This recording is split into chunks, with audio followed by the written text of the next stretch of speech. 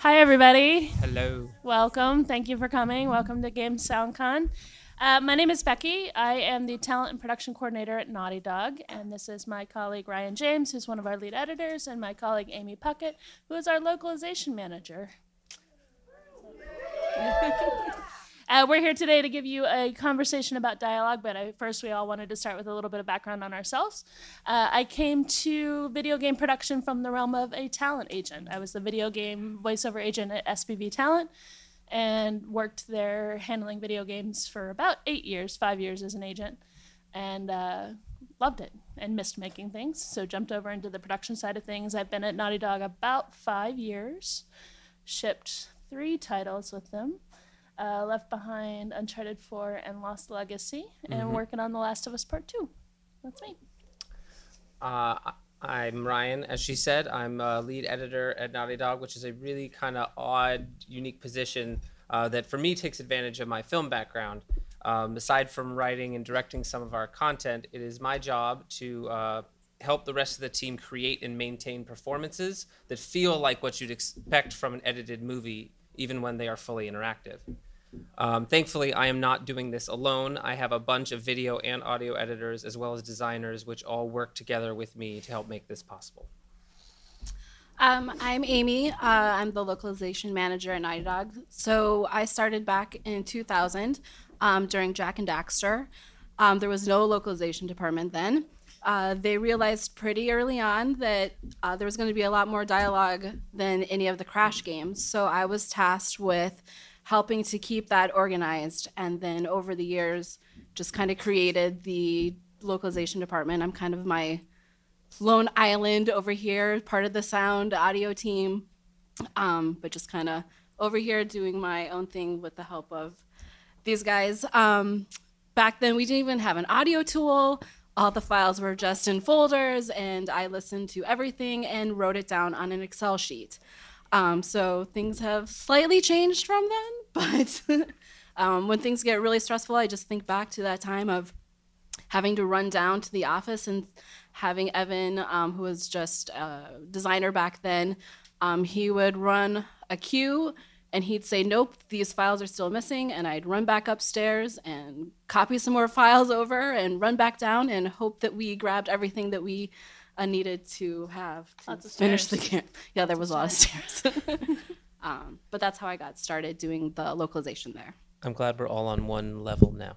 No stairs. No stairs. No stairs. No stairs, no right. Yeah, you might hear us all chime in on each other's topics and points because we all work together really closely as a group, and so it might be slightly Budinsky of some of us. I am firmly in the strong belief that the dialogue process really starts with your casting process. And you should, ideally, if you suddenly find yourself in charge of casting for VO, either have a contact list of talent agencies and agents that you have contacted in casting in the past, or go make one. And you can go past the big VO departments in town and include other theatrical departments and smaller managements and things if you have time. It's what I do in my downtime. I try to start exploring new contexts, and I always tell actors when I meet them, make sure your agent hears from me. I'm happy to add them and include them in our casting process so that you get that option as well. It's especially important to think slightly outside of just the voiceover side of the land if your project is shooting performance capture as well, because there's a lot of resources in the theatrical departments and talent agencies that don't see emails from voiceover as often. And you can really even explore past that if you're comfortable with it and your company is comfortable with it. There's a very traditional service called Breakdown Services that used to be faxed and now is on the internet, that has an option on it that is called Actors Access, which opens things up to talent and people who do not have representation, and they can submit themselves on your projects and opportunities as well. You can find some great people in there. It also includes a lot of more time listening to things and reviewing materials and sorting, so you have to make sure you kind of have that in your background as well too. I generally start at least 6 months before I think we're going to want to record something. And I start making, as soon as the creative team starts talking about anything, a list of characters that are going to come up. And then it becomes bigger conversations of, okay, we know we have 2 different groups of enemies. We have, how many enemies? 4 enemies? 5? How many do you want? And then it's how many of those are women? How many of those are men? For Uncharted The Lost Legacy, it was, oh, you need them to speak Tamil. Okay, let's figure out, that might take a little bit longer, and exploring all of those notes, that things that get brought up that they may not think take time, but you on the casting side know take a little bit longer than you expect. I tend to gather as much information from our creative directors and our narrative team as possible, just so that I have a really good, strong sense of what these voices and roles are going to be in the game. So that when I have downtime, I can be thinking about, I know we need to cast Susie in 9 months, so I'm going to start thinking about actors and actresses I know that I think the creative team might find really interesting for Susie, and I just keep a running list and a running chart of people that I have those ideas for, and then I supplement that with submissions from the talent agencies, and when they bring them in, then I review everything and go through the whole process, and then I make my recommendations that go onto the creative team, and then they review everything, and then we start seeing who's available to come in and see us. So we have different examples of casting slides. The first one we're going to look at is a performance capture role. This was from Uncharted 4. It was for the character of young Nate. So you'll see here that we do try to give them as absolutely much information as I can make the creative director release. We do. This is before I started doing this, but now I do individually watermark every casting breakdown per talent agent. That lets me be able to give a little more information on it, because then we know if it gets leaked, who exactly leaked it. So you'll see in here we have what it is, who is the publisher and the developer, creative director, writers, where it's going to be shooting. We shoot everything in Los Angeles. Existing cast that we're allowed to speak about.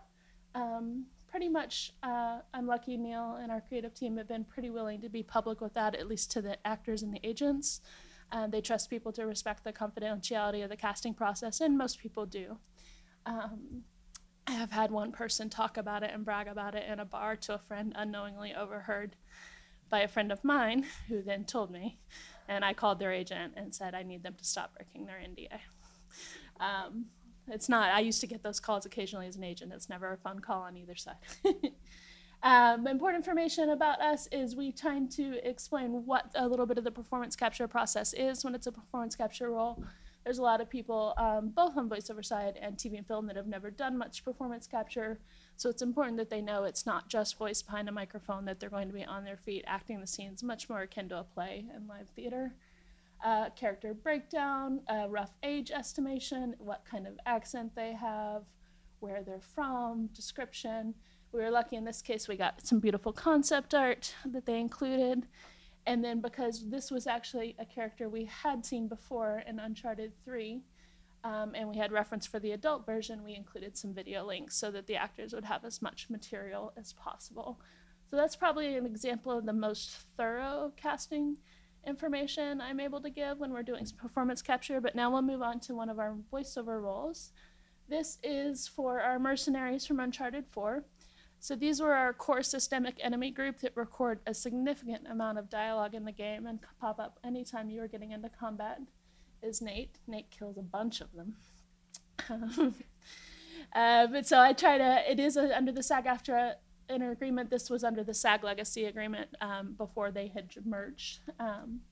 And then I give them pretty much when we plan to record, as well as about how many sessions we estimate that this will take overall over the course of the project. What accent, this was South African accented, and then who these mercenaries are. We try to give examples of both some more conversational dialogue and then some more combat-related callouts, and then we always try to get examples of people's efforts in the audition as well, because efforts are important to these roles and the success of our games sounding correct, because these characters are in as much combat as they are. So then we go from there to another example. These were incidental characters for Uncharted 4. We released and auditioned them as a bunch. So it was anything from the priest at the beginning of the orphanage level, Coast Guard guys on the dock, to Italian guards when you're in Italy, all the way to some Spanish prisoners as well. One thing that is really important to know is if you're auditioning something in a foreign language, meaning to be acted in that foreign language, you must provide it to them in that foreign language. You're not allowed to ask those actors to translate it for you.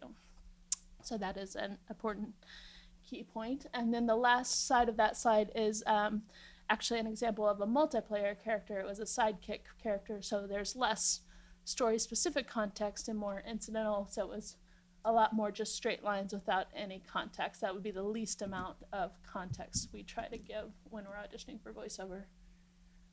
And those were those. Another thing that is important to remember when you're going throughout the casting process is, especially for performance capture, you are not allowed to ask that actor to memorize that material. If you want them to memorize it, you have to pay them for it. That's established in the SAG-AFTRA agreement. Generally, we ask people to be as familiar with it as possible because it helps them feel more comfortable in the room. We encourage people to keep the sides in their hands because it makes them feel a little relaxed, a little less stressed. We do our performance capture auditions on our motion capture stage, which I also find very helpful because it lets them see the room where they would actually be acting. And while it can be a slightly big room, it lets them kind of feel what the work opportunity would become ultimately. When you are in production, you might occasionally get to the point where you have to replace someone. Not anybody's favorite situation. When you need to find a sound-alike for an existing character. Usually this is because you can't come to an agreement with their team, or somebody might no longer be available, they might have moved away. In that situation, I try to be as honest as possible without spilling any secrets you shouldn't be spilling. Usually I've had those conversations on the phone with agents, and I'm just careful what I put in any actual writing. Usually it's just that we couldn't come to, we're replacing this person for production reasons. Call me if you'd like any additional information, and then I have phone conversations with those people.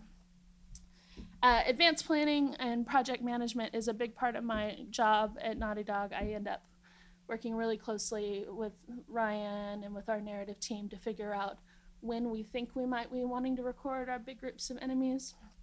I try to reach out about 2 months ahead of when we think we might want to start recording to start getting actor availability, because we tend to record in pairs, which means when people are really busy, it's a little hard to schedule. So it's necessary to get them paired up as much as we want. We have found that recording people in pairs is more enjoyable for the actors, and it gives them little breaks, and it gives them somebody to play off, and generally it's really beneficial for people who are slightly less experienced if they haven't done as many games as some other people have, because we usually try to pair them with somebody who is a little more experienced, and that way they have a great example right there. We also try to have a very realistic expectation on what's possible to get done in a session, and that is very dependent upon who your actors are. So very few performers can give you the performance you want and the delivery you want and have the time to work it out with you if you're trying to shove them through 800 lines in a session. That's a lot. There are a few people in town who can do it and do it well. They're at the top of their game for a reason. It's like not everybody is Nolan and Troy, is my example. I've said often in the office, can get through a lot of material. 300 to 400 lines is a more honest expectation of about what you could expect to get through in a session with somebody, and all of that is very dependent upon the character voice the person is doing and the talent's vocal health and safety within the room. You never want to push them to the point of injuring the performer. There are different SAG-AFTRA guidelines, and they're working on a committee, and there's a whole conversation about this later, but a brief moment about vocal stress. We try to keep our material to about 175 lines of projected material per session. That's our base. So we have varying aspects of projection, and some of them count as full-out projection, some of them as half projection. Ryan and I work closely about figuring out where that balance lies. What's most important for me, and part of what is really important to me in my job at Naughty Dog, and I'm at all the sessions, is fostering an atmosphere of trust between our performers and the directors of the sessions, so that our performers really feel honest, and when we say to them, "Are you okay? Can you keep going? where are you at? How comfortable are you? This can wait. They don't feel like they're in jeopardy of not having their job and not being able to continue working, and they can give us an honest answer of like, I don't think I have much more of this in there. We kind of walk through our plan and kind of just walk people through it to see where they're at. There is some information that is required to be given by the union at the time of booking. This is a recent update to the SAG-AFTRA interactive agreement. So it's up here on the slide, but basically the date, time, and location. You need to tell them the offer of the money that you're offering them, the role names, and the number of roles. That's important. You need to decide that when you're offering the work, not once you're in the session. The anticipated number of sessions. I try to give the time frame for when we expect those sessions to happen within. Are they replacing somebody? The location, and then this is that's all the stuff that I kind of go for, and then here are the actual requirements for what you get. I don't have the actual ones. Here's the actual ones. Sorry. So I'm just going to read this to you because they've worked on the language. The employer is obligated to provide a full and forthright description of the role at the time of booking, which shall now include, to the extent known, the following additional information, which may be provided verbally to the performer or his or her agent and made subject to a non-disclosure agreement. So you are allowed to ask them to sign a non-disclosure agreement before you give them this information. It's the code name of the program, whether that is based on previously published property, so if it's another title in a series or part of an ongoing series of work. If the performer is being asked to reprise a role from a prior game, the genre, so if it's a fighting shooter game, role-playing game, simulation, racing, sports, or puzzle, casual, kids, they give a bunch of example categories. Sorry, that wasn't English. Example categories. That's what I was trying to say. And then whether the performer will be required to use profanity or racial slurs. That is something that's important, and we do that on our performance capture as well. You didn't see it on that one, but we're very upfront about the fact that, for example, when casting for The Last of Us Part 2, this is an M for mature rated game. It is a very dark, gritty, apocalyptic adult world. There is profanity and racial slurs in it. It is not directed in a derogatory. I don't think there's racial slurs, actually. No. No, there's profanity. Sorry, but it is usually a lot of profanity. It is not usually. Most people don't mind, but there are people that do mind, honestly. So it is really important that you give them that caveat up front. And then whether there will be content of a sexual or violent nature. And it is important to know when casting performance capture roles that you must disclose if there's nudity in the project. Doesn't come up as often in games as it comes up in TV and film, but it is a guideline that you have to follow as well. And then last but not least, you need to tell them whether there will be stunts required for that role itself, and that you will hopefully have a stunt coordinator on site to assist with that part as well. There's one other thing that came up in the last agreement is there is an additional compensation bonus, and you need to tell them if you're paying that upfront at the time of booking or if you're calculating them at the end of the project and paying that at the time of release. That is a question most agents will now ask you and want to know the information too. So that's kind of my function at Naughty Dog, is to focus and get out in front of the casting as much as we can, get all the deals in place for the performance capture roles, get all the session schedules going for the enemy sessions and so forth, and keep a running list to make sure things don't get missed. And then it hands over to Ryan. Yeah, basically Becky makes it so that I can do any aspect of my job. As she said, when we are in session with our actors, we really prefer to pair them whenever possible. It doesn't matter whether it's our principal actors or our enemies or some random NPCs. We find that this allows us to profit from their chemistry just like we would get from our actors on the mocap stage.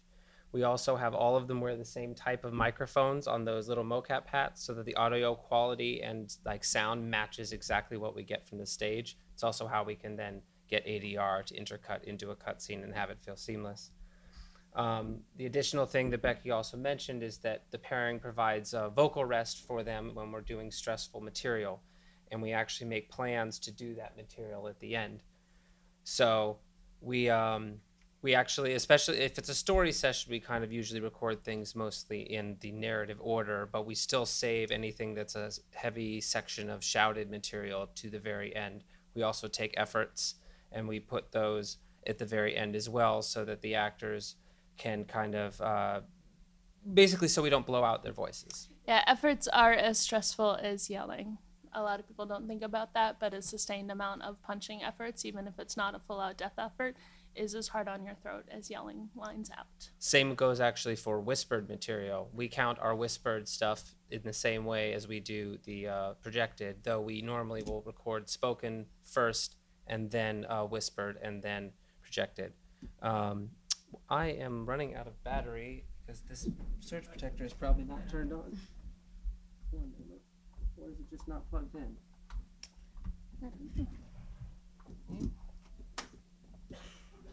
Let's hope that solved it.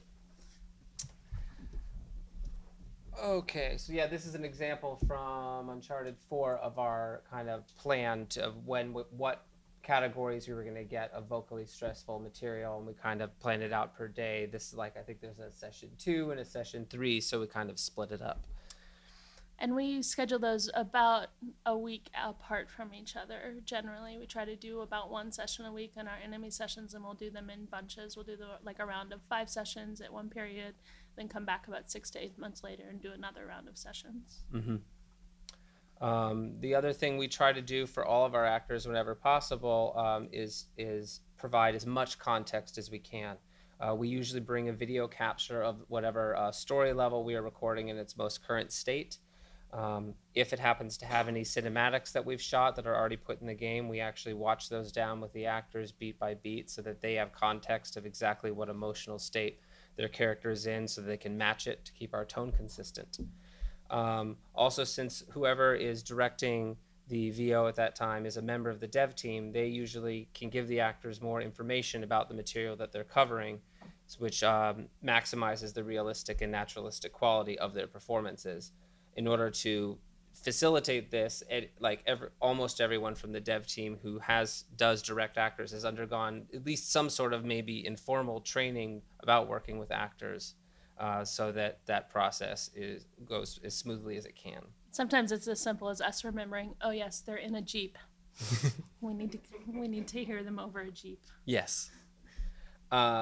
So when we are at ADR, we have a whole we kind of work out of a Google sheet with multiple columns, and we have multiple people whose role it is to fill out one of those. And so it's really important and crucial that we have one person dedicated to just marking what takes we're getting, one person pulling the selects if the director says something, one person noting anything that the director or any of the team says that we're going to need to keep in mind when either editing or implementing these lines later into the game. It's all depending on their discipline. We've also found it really useful, if possible, to continually work with the same engineer and team within the ADR studio, and build on this established relationship and understanding of terms, such as we have a term that we've made up that is the land between spoken and projected lines called spojected, where it's when you're throwing your voice about 10 feet. And they, when we can tell our engineers that, and they know what level that is in between, and aren't like, what the hell is that? It's also useful that they kind of know the drill with us if they've done it before, because we are notorious for sending certain materials the morning of, because we'll remember something at the last minute, or be polishing it at the last minute, or be getting a brand new capture of the level that is more accurate the morning of, if need be. Speaking of the last minute, we also don't always want to paint ourselves into a corner when a level is in a rougher state. So we often record alternate versions of lines so that we have multiple versions back at the studio as design starts to lock things down later. We even record, this is a script with our CYA lines, as in cover your ass, that we get with our heroes and the NPC allies so that we can pivot as the game changes. We get super generic phrases like, hey, look at this, come on, this way, or a wild laugh or a scoff in multiple emotional states and contexts, just in case we need them at a later date. And believe me, we do. You will understand better in a moment why these are so useful, both in my half and Amy's. Yes. And we do understand. I mean, we are really lucky to be able to do that and factor that time into our plans. We just know that's something we need to make our games the way that we need to be. So it's accommodated in the estimated number of sessions we're going to have extra material that might not wind up in the game. The Yeah. territories actually have started to do their own version of Cover Your Ass as well on their side, just in case something that we've sent and then we want to like change it up and use something like a hey there, you know, in a different part of the game. They've recorded something that they can use instead of just Nice. reusing ours. I did not know that. That's new. That's because of us. So back at the studio after we've recorded, we divvy up the material we have gathered depending on the type of content. The bulk of our recording is either systemic dialogue, those kind of barks that play when you are in combat, or story dialogue. All of this material is brought back to the office and stacked, meaning each take of a line is edited in a DAW playlist and arranged in columns, so we can quickly listen down to all of the takes in line when we're making our selects. We name and export each of these thousands of individual lines as separate files and upload them to our dialogue database tool. Meanwhile, we also sink a huge amount of time into higher profile animated moments. We have two types of animation that we work on with different pipelines, and it'll be helpful if you know this terminology for some stuff we're going to talk about later. So we have our cutscenes, our cinematics, that are the big non-interactive moments when, you know, big emotional moments happen in the game. They have the best lighting. There's nothing interactive about them. And then we have something we call an IGC, which is an in-game cinematic, where some portion of it may be interactive at any one time. They're usually shorter. These used to define the difference between an animation that was live in the game versus that was in a pre-rendered movie. But now, since Uncharted 4, everything is live. The distinction gets smaller and smaller between them. But often they are interactive, so that means that they often change multiple times, being shortened, lengthened, recaptured until design thinks they feel right within the pace of the gameplay around them. There are hundreds of these things littered all throughout the game. And so editorial needs to keep up with any timing adjustments, moving parts of the audio around to match the animation as it changes. Cutscenes, meanwhile, are handled differently. Since they are the most important, emotionally important beats in our stories, they have their own editorial process that is completely separate from the rest of these assets, and they have a more movie-like post-production pipeline, complete with surround sound mixes. But all of these animations, and especially all the individual audio files, need additional support from design in order to actually play back in the game. Most of the dialogue you hear in our games are individual files scripted by hand with specific timing. We even have a designer and a team of scripters 100% dedicated to creating systems for hooking up dialogue.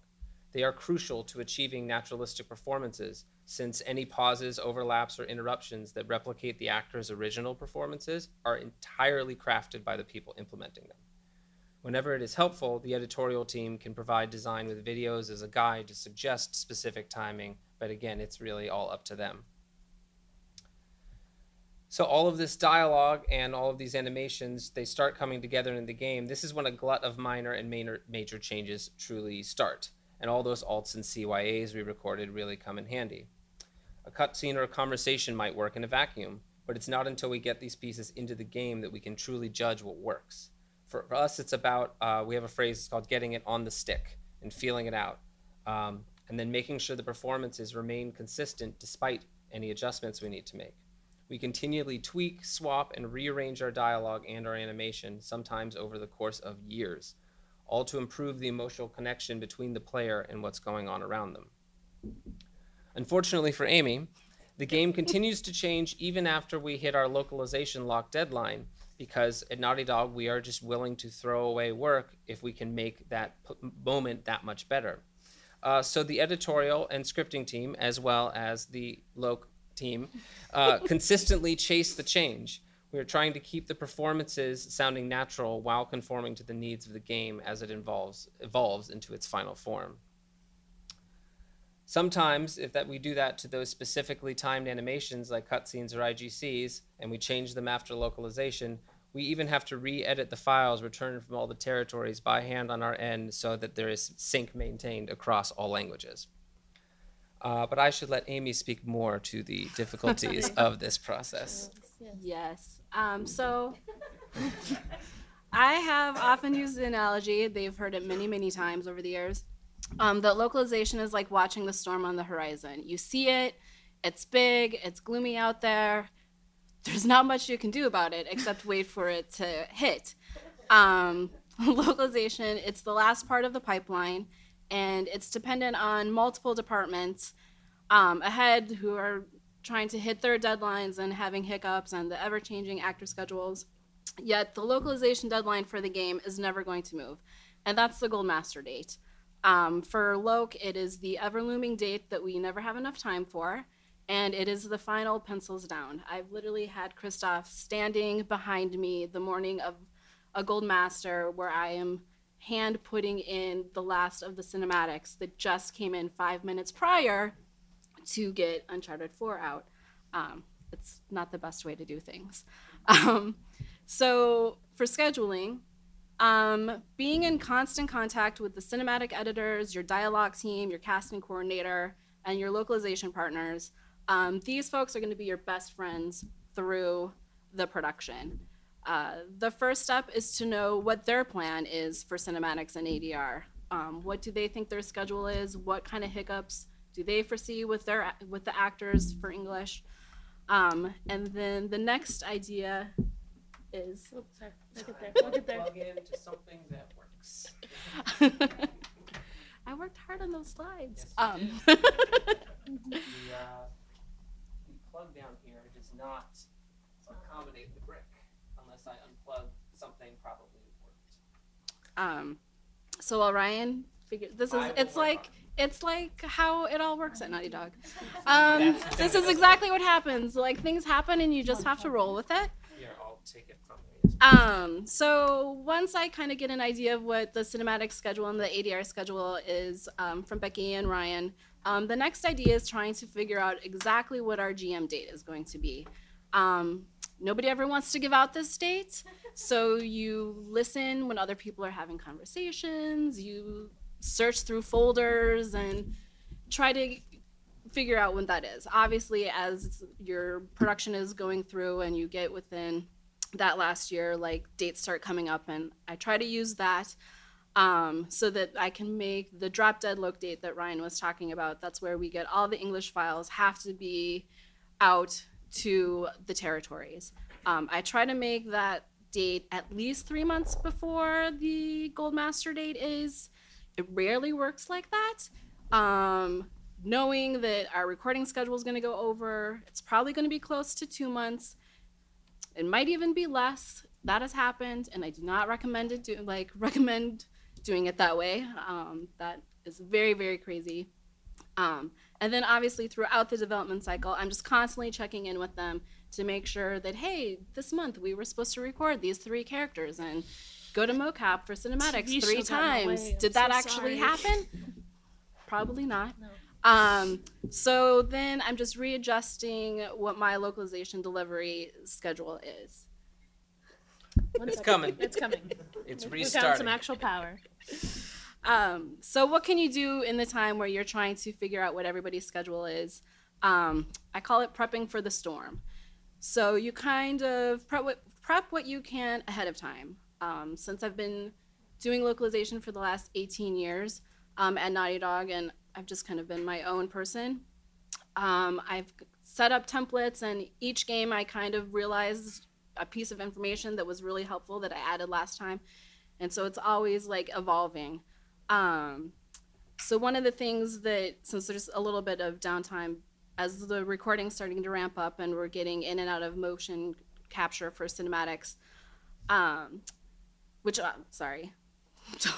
You're fine. So actually one of the things that is unique about my position at Naughty Dog is that I'm actually at all the mocap sessions. I go to the cinematic sessions, I'm going to the gameplay sessions. This is helpful because when I'm there on the mocap stage, I'm acting as the note taker that Ryan described for the ADR sessions. So I'm taking the notes for the animators and editors for each of the scenes, and I'm also taking my own notes for reminders of lines that were added. Did somebody ad-lib a line? By take 8, have they rearranged how everybody's even like talking in the scene? Yay. How many pieces did we shoot this cinematic in? Exactly. We split up some of those larger scenes into multiple pieces, and you want to know how that's going to go because that's probably going to turn, one scene will probably turn into 4 separate individual scenes. So all of those notes that I've been taking while I'm on stage helps later for the script as read. So, and what that is every audio file, whether it's a gameplay audio file or character stems for cinematics or IGCs, we're listening to. And so the script as read is actually what the actor has actually said versus what was written. Some are really good about sticking to what was written, and then others not Improvise. so much. I've even had a few instances where we've captured IGCs with stunt actors on a gameplay day, and then as we're getting closer, I realize, hey, I don't remember ever seeing an IGC stem for that scene that we did. So Perhaps we need to record dialogue for it. Hey, Ryan, like, do you have anything? So it doesn't always happen, but there are things that like slip through the cracks, especially when you're doing scenes with stunt and the animators aren't thinking about something that needs to be written. So it's nice that I'm there for both kinds of motion capture sessions to catch some of those things that fall through the cracks. One of the steps that actually helps with our localization is that we try to record our systemic VO first. This is especially the enemy VO. This is like the largest chunk. It's kind of easy because it's just very straightforward lines, so we don't have to make sure that the localized versions are sticking exactly to where our pauses and stuff are like they have to with the gameplay and cinematic IGCs. So if you can get that chunk out to localization first, get them going on that, it's a good starter to make sure that your tools are working right, that everybody's kind of on the same page of the style of what should be happening for your game. It's also, I'll say, it's kind of a given. We know there's a lot of things in our game. They're going to spot the player. They're going to search for them. They're going to try and shoot at them. And so there's a lot of things we know ahead of time at the very beginning that we know we can record that's pretty safe. So that's why we try and get the glut of that material out of the way so that we have time to deal with the scheduling nightmare that is recording story. Yes. Which then, so once you actually have some files and you're ready to like send these deliveries out, keeping your deliveries as organized and detailed as possible is super important. Just like we have character bios for our casting, I also send out the character bios and voice samples to our localization producers in Europe and Asia so that they can have the same resources that we have so they can cast to the best of their ability. I've adapted my delivery email template over the years, and so I've learned that the more information you can give out of who are the characters in the folders, how many files should they be expecting, all works out, because it never fails that something got missed when you're exporting out the batch and you think that you've sent bad guy C and you've marked it off, but bad guy C did not get sent out. And so then you're scrambling later. Bad guy C. It is, isn't it? I mean, darn him. So I also keep all the files for our box types separated out. So we have the general lines are systemic, you have the gameplay lines, I do by levels. Like, the easier it is for them to ingest all your information, the better. And just like context for our actors, for the English, context is key.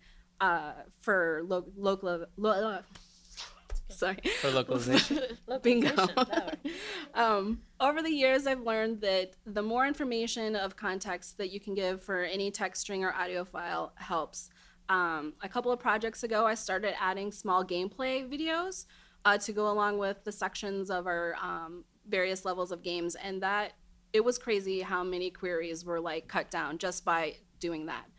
You only need to get a query from German about the wall and they don't know how to translate it because is it a brick wall, a wooden wall, is it on the outside of the house, the inside of the house? All of that matters for the German translation for wall. So once you start seeing those types of things, you're really constantly learning, trying to figure out how to give them all the information for their best translations. For cinematics, I send the full script as read as the Word doc, and then I also do the Excel sheet for subtitles that can see how the lines for anybody's monologue or anything and what frame numbers, also adding as much context as possible. I try to wait to send the cinematics and IGCs until they're close to being polished. It works better than just sending them our mocap 4-up. The mocap, like our actor might be holding like a piece of felt, and that could be very important, but you're not gonna know unless you actually see everything like animated together. So, Is it a map? Is it a letter?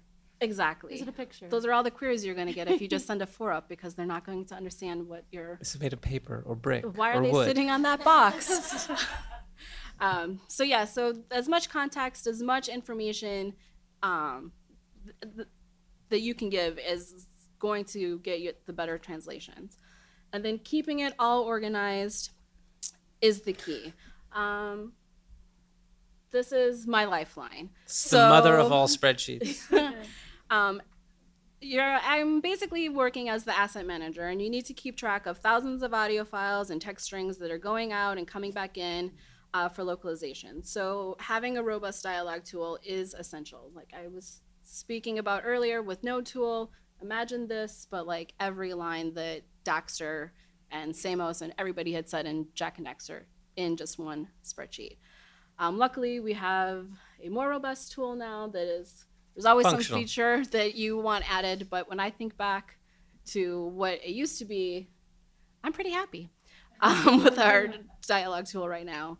I keep track of all the cinematics and the IGCs in this Lifeline spreadsheet. I have a lot of columns, and I use a lot of colors to code things so that way you can quickly see like which sections. The red means it had a lot of resends, we haven't seen it back. And so that way it's like easy for me when somebody's like asking me where something is, why is this missing? I can go to this spreadsheet very easily and quickly and see what the problem is, usually just by reading the color for the line for the scene. So you just don't even want to know like if something's even been captured or just sent out. Like I write dates for everything because it always comes back to, well, when did you send that? Because I changed this version. And so you want to know what the date, what the version is. Our cinematics and IGCs go through multiple revisions. So something might go out as rev number 10, but by the time we're getting it back and we have to resync stuff up, we could be on 18. 20, 25. It never ends. So keeping track of all that and keeping the detailed notes for what has changed. No change is insignificant or too small. It's taken a lot of years, but Ryan and his editing team, they're really good about sending me exactly what they changed. When you hear the change of, oh, I just took some time out in the middle, that doesn't help you. Because We removed 10 frames at 2:35. that helps because that's what you need, because 13 other audio languages are going to need the same fix. So hearing that something just got cut out in the middle doesn't help you very much. So I've also over the years learned a little bit of SoundForge, Pro Tools, Premiere, Reaper, any little bit that I can learn from Ryan and his team so that I can bring in the files and start making easy changes and easy edits on my end. Otherwise, I've got to wait for them to get time. They're swamped with everything that they're trying to do. So knowing just a little bit of stuff with those tools have helped me immensely. And then also you need to be checking all the foreign files, because even though they're explicitly told to match our VO exactly, there's certain languages are going to be a little bit problematic, and the names are going to be coming back wrong, or they're going to have extra frames in the beginning or at the end, and you're going to have to like trim all that up.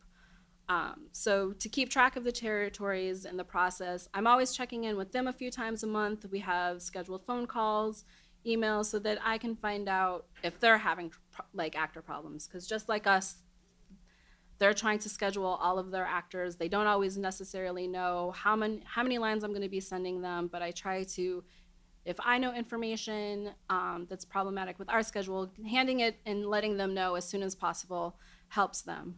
And Europe goes on vacation in August. Yes. All of Europe. Nobody's available to work from like basically actors in mid-July Europe to like in August. mid-September.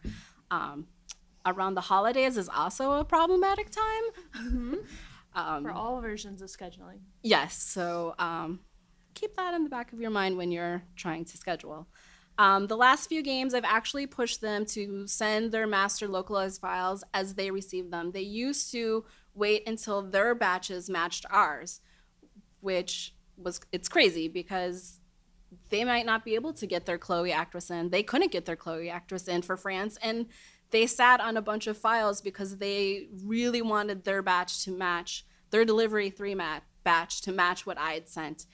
And that just loses a lot of time. So the last couple of games, I've gotten our Loc producers to be on board with sending stuff as it's mastered.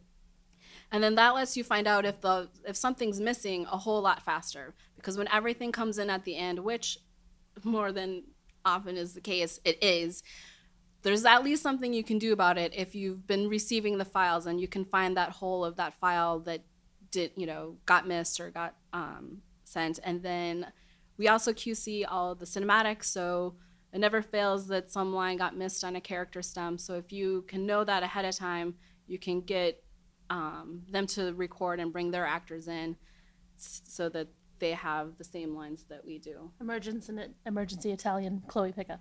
Yes. As well as Sam Drake yelling gun that was Somehow accidentally dropped. accidentally muted from the muted. English from multiple versions and then found out 2 weeks before we were gold mastering.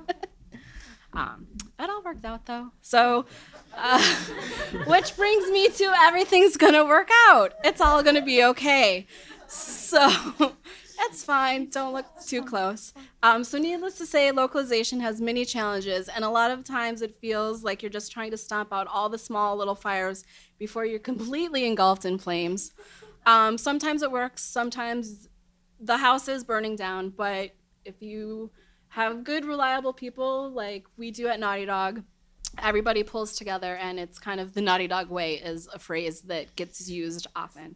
But if you're just keeping up with everything and super detailed, and you gotta love spreadsheets if you're gonna be part of the localization team, and you're just ready to change plans at any time, you'll be pretty successful. Yeah. Thank you. I think we have a little time if anybody has any questions. You don't have to, but we're happy to answer any questions. Shoot, go ahead. So you mainly using Excel spreadsheets at that point. Yes. There's no other software like a branching narrative mapper or something like that. To be perfectly honest, I've never heard of those. So I'm going to make a mental note. So one of the things is, so Naughty Dog's been my only video game company. And I kind of fell into it. When I started, I was the office manager, and they needed somebody to keep track of everything. So it's just been over the years my own just knowing Excel, like knowing how Excel and Word works, and that everybody has access to like Excel that I've used and just seems to be kind of the easiest way to go about it. I mean, we do have our own internal tools that we can track things in, because we are notorious for always building most of our tools rather than purchasing middleware, because then we can customize it to exactly what we want. And the good of that is that it ends up giving people everything they want. The bad is that everybody wants to use that same tool in a different way. And so Excel is basically our stopgap when the tool can't do what we want, or it's the quicker way of just kind of figuring something out as we use that. Yeah. I love Excel. But I'm curious that nobody really figured out a streamlined version of that. Well, Sheets has actually been, with all the problems with Google Sheets, it still has actually been our latest lifeline, because at least it's a live document that everybody can edit and script into, and so that's helped us a lot. We've started to move a lot of things in that direction, but Amy only needs her thing for her, so it doesn't need to be a live thing that we can all and when mess with. they're using spreadsheets to like log all their translations back into the dialogue tool on the localization side. So it's just sort of this universal, everybody knows how that works. So Yeah, when we're editing subtitles and things, that's in our dialogue tool in Cypher. yeah. Just to keep in perspective, how many lines of dialogue are you sending out? Amy knows. I think on Uncharted 4 it was around 55,000 audio lines. Plus, that's not even including the cinematic stems plus and things cinematics. like that. Yeah, like each one of our enemies had about 1,000 lines per person, And there were that's 12 just of for them that cycle. for Yeah, and there were Uncharted 12. Go ahead. Hey guys, I'm Aaron Jansen, audio lead with Relic, and then formerly with EA for a bunch of years, and I'm a huge stint on FIFA, where we did 13 languages per year, so I feel your pain. Cool. And spreadsheets are key. But I'm really curious, like, even after you've provided all that context to language, localized language writers, when you get it back in the game, how are you guys quality controlling, like, the actual lines that were delivered, like, how does it match, like, nuance of the principal writing, like, to make sure that, like, the vision is exactly through all languages? So they're when everything goes out, we make sure that they have the script and the audio file to match, so that when they're with their the foreign actors, they can pull in the English file, hear how our actor has said the line to match. For the most part, they do an excellent job. We also have low QC inside Naughty Dog now, the last couple of projects where we have people like to do the various languages. And then Asia and Europe also have their own low QCs. And so then that way, if there is a problem with the line, they can flag it or they can adjust the translation and then let the producers know that an actor might need to go back in to like re-record a line. We're also highly encouraged to have a relatively diverse lingual office to play the game in another language towards the end. If you speak another language, please play it in that language. Oh, and they find stuff. And they find They do. things. The problem is sometimes they find it too late, Yeah. and there's not much you can do about it. Obviously, the text-only languages you can be changing up to the last moment, but there definitely comes a time where you want an audio fix from a foreign language, and there just isn't any time to do anything about it. So if you have a lot, which can happen sometimes, you're kind of trying to pick the ones that are most Egregious. egregious, and then and do that. And then make your case for a patch. Yes, yes. Ryan, and one quick question too for you. Yeah. Can you just walk us through like the team of people that are typically in your dialogue sessions? You know, you mentioned you bring people to keep track of the good takes and all that stuff. Like, what's the team who's there? Yeah, so besides the engineer, there is usually someone taking notes on at the ADR stage as far as what takes we've recorded. That's the assistant engineer usually from the studio. Then there will be our dialogue supervisor who's there who ends up managing the dialogue editors, and their job is to ensure that everything sounds right and matches. Like, make sure like that's not what Spojected sounds like. Spojected is like they need to add one more to that or whatever. And then whoever's directing is obviously interfacing with the actors. Becky's there to make sure we don't break the Don't actors. break anybody. Often the writers will be in the room. Mm-hmm. Our creative director often will bring his other principal writer into the session with him because they tend to rewrite a little bit on the fly when something's just not feeling right with the performer. Territory for localized language recordings, or they come? We do not. They We come- don't. Yeah. So since we're owned by Sony, the Sony producers over in Europe and Japan and Asia, I give them all the information, and then they take it from there and send out to their localization houses. So they kind of act as the middleman. So when their translators are having questions and sending queries, it all comes back to us, and I get the answers that are needed.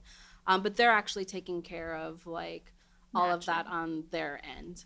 So we're kind of lucky we don't have to exactly manage all of that too much. We just are constantly like checking in to make sure that their process is going okay and they haven't hit any hiccups. And we're lucky we have great territory managers who are a great quality match reliance for us. Yeah. Amy's right. It's rare that it's significantly off. Yeah. So, and they've been working with Naughty Dog for a long time, and a couple of the European producers right now. They've been on our project since like Uncharted 3, so they kind of know how it goes because they want all the information, how many words, how many lines, and knowing that I can't ever give them that information early on. So that's why I try to let them know as much as I can ahead of a delivery schedule of how much they should be receiving and which characters are coming their way.